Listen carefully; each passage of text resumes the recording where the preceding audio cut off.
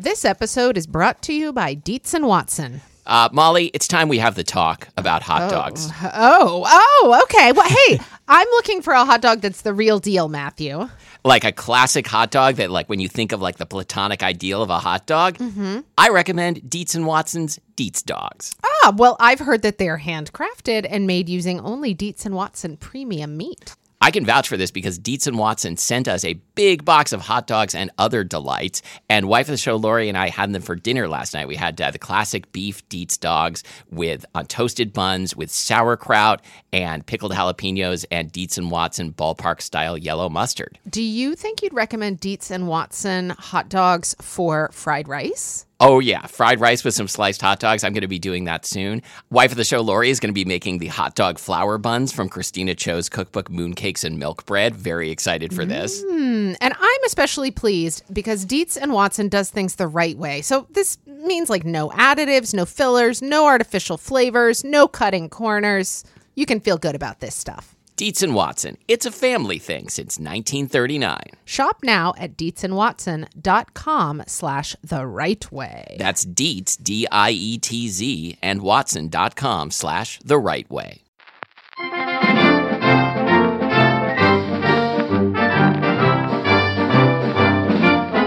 I'm Matthew. And I'm Molly. And this is Spilled Milk, the show where we cook something delicious, eat it all, and you can't have any. This is our pea episode. We're going to be talking about peas.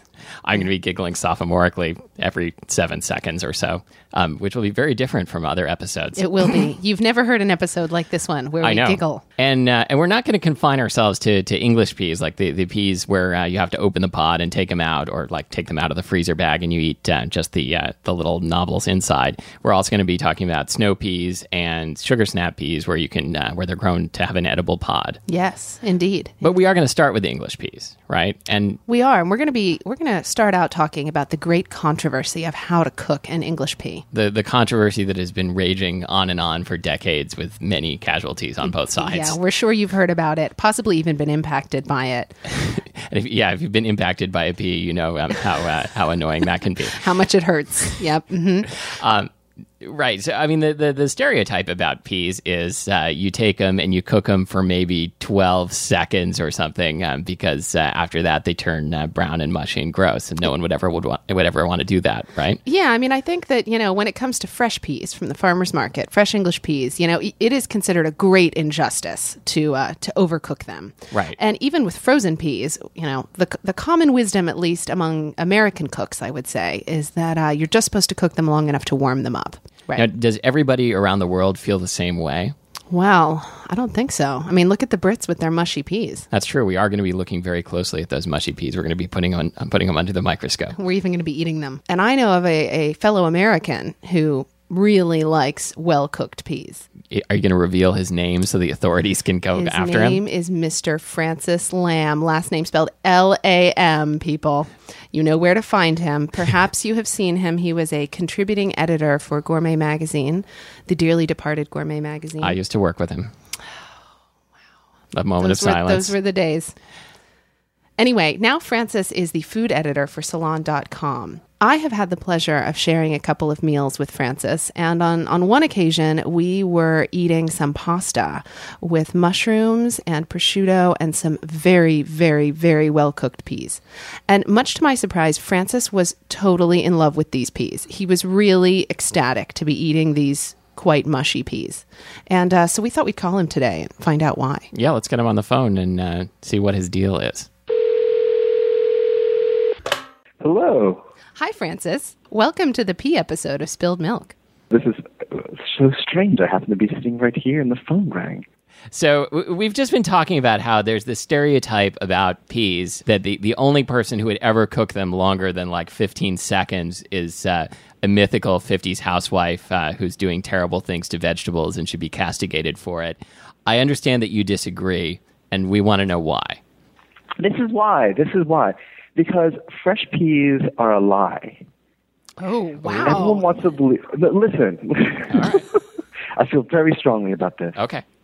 Here's the deal. There's this real, I think it's because they're pretty and they're beautiful and they're tiny and they're precious and they're green. And, they come in the spring and everyone's really tired of the winter, and they want to think of these things as being such an expression of the earth and the earth's bounty and the tender.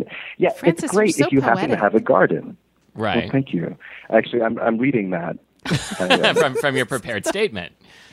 That was the prepared part Okay. of my presentation. But anyway, so like, it's great if you have a garden. It's great if you live near a garden or friends of gardens, and like you have that like really wonderful springtime moment where you're in the garden and you're like, oh my God, this is an amazing thing because you just plucked it off the pea plant, and now it's in your mouth, and it's tender and it's juicy and it's like pure sugar, and that's amazing.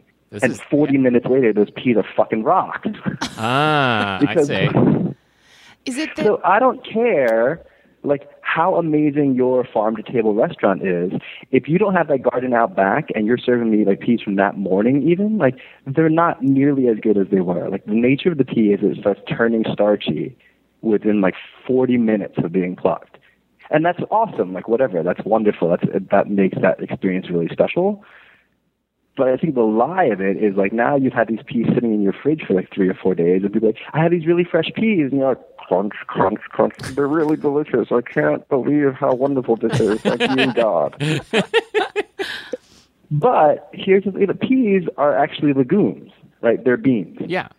The reason why they're amazing is because we pluck them when they're green, and they're not actually mature yet, so, like, they have all that sugar. But really, they're beans. And, like, we should treat them like they're beans. We should stop pretending and lying to ourselves that the 3-day-old peas are like the tender young baby. Like, after 3 days or whatever, they're like the gnarly, badass teenager, and you need to beat them into submission. wow, Francis Lamb on parenting? You'd be happy to know I have no children. Okay, so what's the best way to beat them into submission? I mean, what's an example of a long-cooked pea dish? What would showcase like a pea that is past its infantile prime and ready to be treated as an adult? If you think about them as being beans, as being young beans, you cook the starch out of them, and after a while, instead of being hard and crunchy, you don't cook the starch, but the starch will change as it cooks and become tender again. It becomes sort of creamy and sort of delicious. And it's not quite the same thing because, again, they don't have as much starch as like a fully mature bean, but you get that real richness and you get that real flavor. So I kind of feel like, I'm sorry, the question was, what's a dish? And I don't really know a dish. I just think that, like, if you cook the damn thing for an appropriate amount of time, it becomes amazing. And I'm not gonna say at 8 minutes it's gonna be Right. great, and 10 minutes it really is gonna be like the overcooked canned peas, which are kind of gross. Yeah. The timing is gonna be a matter of, like, I don't know how old your pea is. I don't know how old. That sounded so gnarly. I don't know how old Yeah. Mm-hmm. your particular batch of peas are, and how tender they are and whatever. But just keep tasting them through. If you're boiling them, hey, great. What's really, really wonderful is if you're cooking them with some chicken stock or some kind of stock, vegetable stock, or, mushrooms are really amazing with peas. So if you want to do like a mushroom stock or something, and just sort of slowly simmer them and just keep tasting through the process. And at some point, they're going to turn kind of an army green color, but you're going to start to notice a new, different kind of sweetness in them, I think. You're going to start to notice a sort of creamy or richer kind of sweetness. So, Francis, before we let you go, are there any other, do you feel this strongly about some aspect of every vegetable? Like anytime, like if we're doing a carrot episode, can we call you for a rant? I Like rutabagas, fuck them. A rutabaga killed my father. That's my favorite joke. Yeah, that's a pretty good one. Call me anytime. Okay. Francis Lamb, food editor of Salon, thank you so much for being on the show. Yeah, thanks, Francis. Thank you. So Francis has convinced us that it's okay to cook the hell out of our peas. So why don't we go into the kitchen and do it? Let's do it. Okay, dude, let's make this show happen. Okay. So I'm gonna make mushy peas. How long do you think you're going to have to cook them to get them to the proper mushy pea consistency? I think just 8 or 10 minutes. Yeah. That's not very long. I mean, it really is amazing how little you need to cook peas to kill them. I'm so glad we brought back the cooking segment. I know, it really brings out the best in us, don't you think?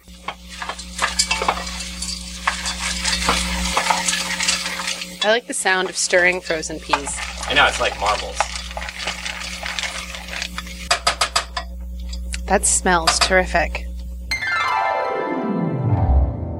Okay, so I'm just going to blend up these long cooked peas, and I'm going to put them in a bowl and serve them up, and they should be buttery and a little minty, and They are. good. Yeah. Those are nice. What's the singular for crostini? Crostino. Il Crostino is that romantic Italian film. It is. I love that movie. Yeah, so we're going to have lunch, and we'll be back in a minute. Well, wow, Matthew, I'm really very surprised by these mushy peas.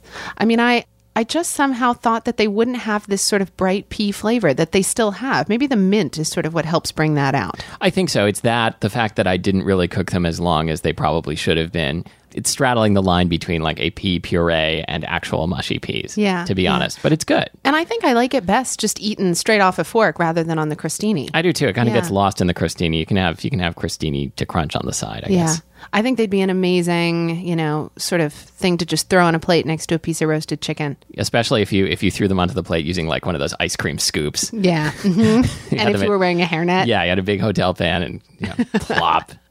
that's Isn't how that I like funny? to serve I mean, my food. Context is everything. Like really, if you took that same dish that we just had and it was served that way, you would think it was completely gross. I would.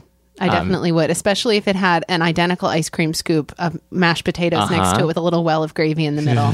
I would really think somehow that it was much less delicious than it really was. It's kind of sad, huh? I know. Well, did you also eat fresh English peas, straight out of the pod?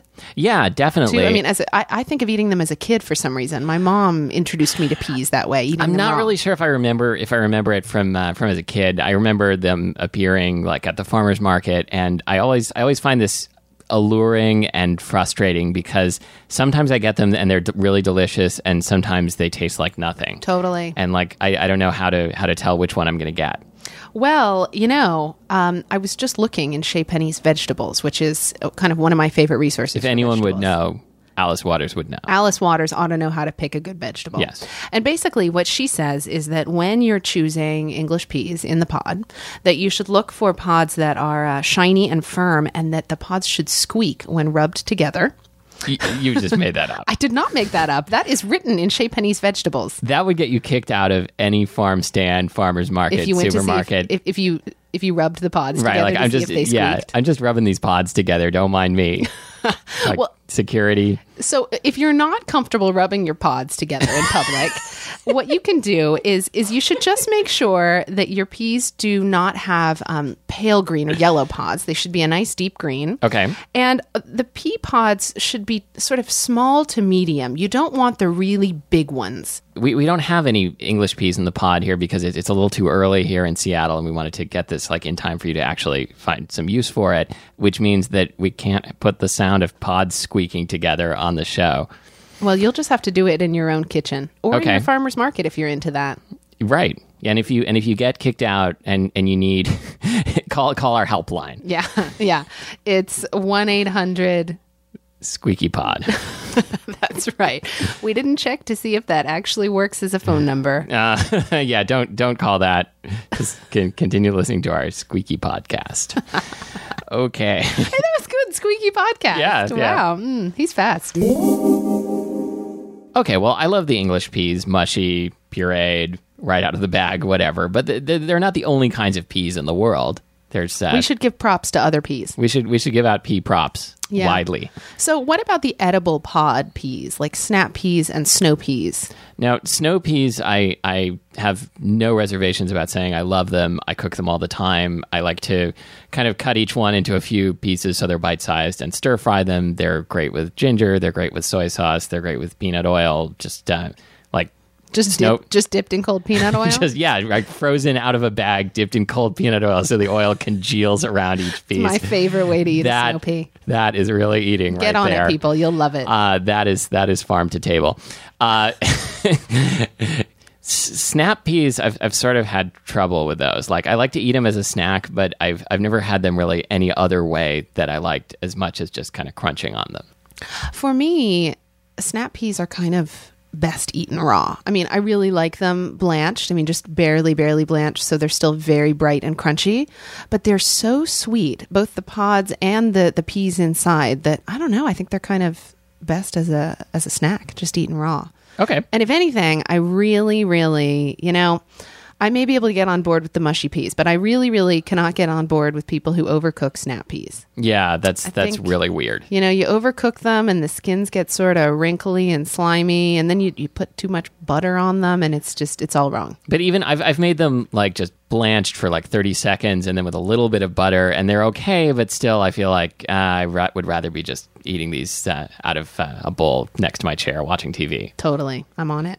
Now, I wanted to bring up like the strings. Like every kind of edible pod pea has a little string along the side that, and it really bugs me when people don't remove the string. Really, I've never even thought about it. Really? Yeah. I always. So when you're sitting in front of the TV eating your raw snap peas, do you sit there and pull the string out of each one? Yeah, because otherwise I keep accumulating this like ball of string that keeps getting. I'm going to get the world's biggest ball of twine, like pea version in your mouth. In my mouth. Like the Guinness people are going to come over to examine like my mouth to make sure that's really how I accumulated that ball of pea twine. Wow. but yeah, so yeah, I always perhaps I'm more fastidious than the average eater, although you wouldn't normally say that about me. But I wouldn't normally say that about you.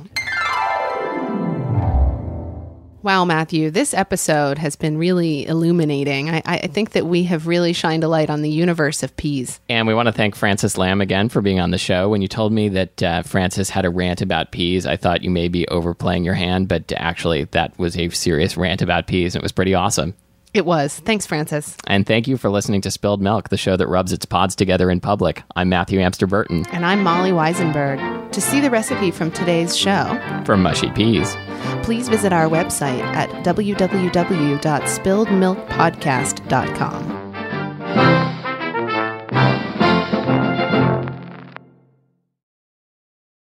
Is that my new clown nose? Yeah. Whoa, that is such a huge clown nose. Yeah. Okay, while you're working on that, I'm going to interview this croissant. How long have you been so buttery? How did you get so buttery?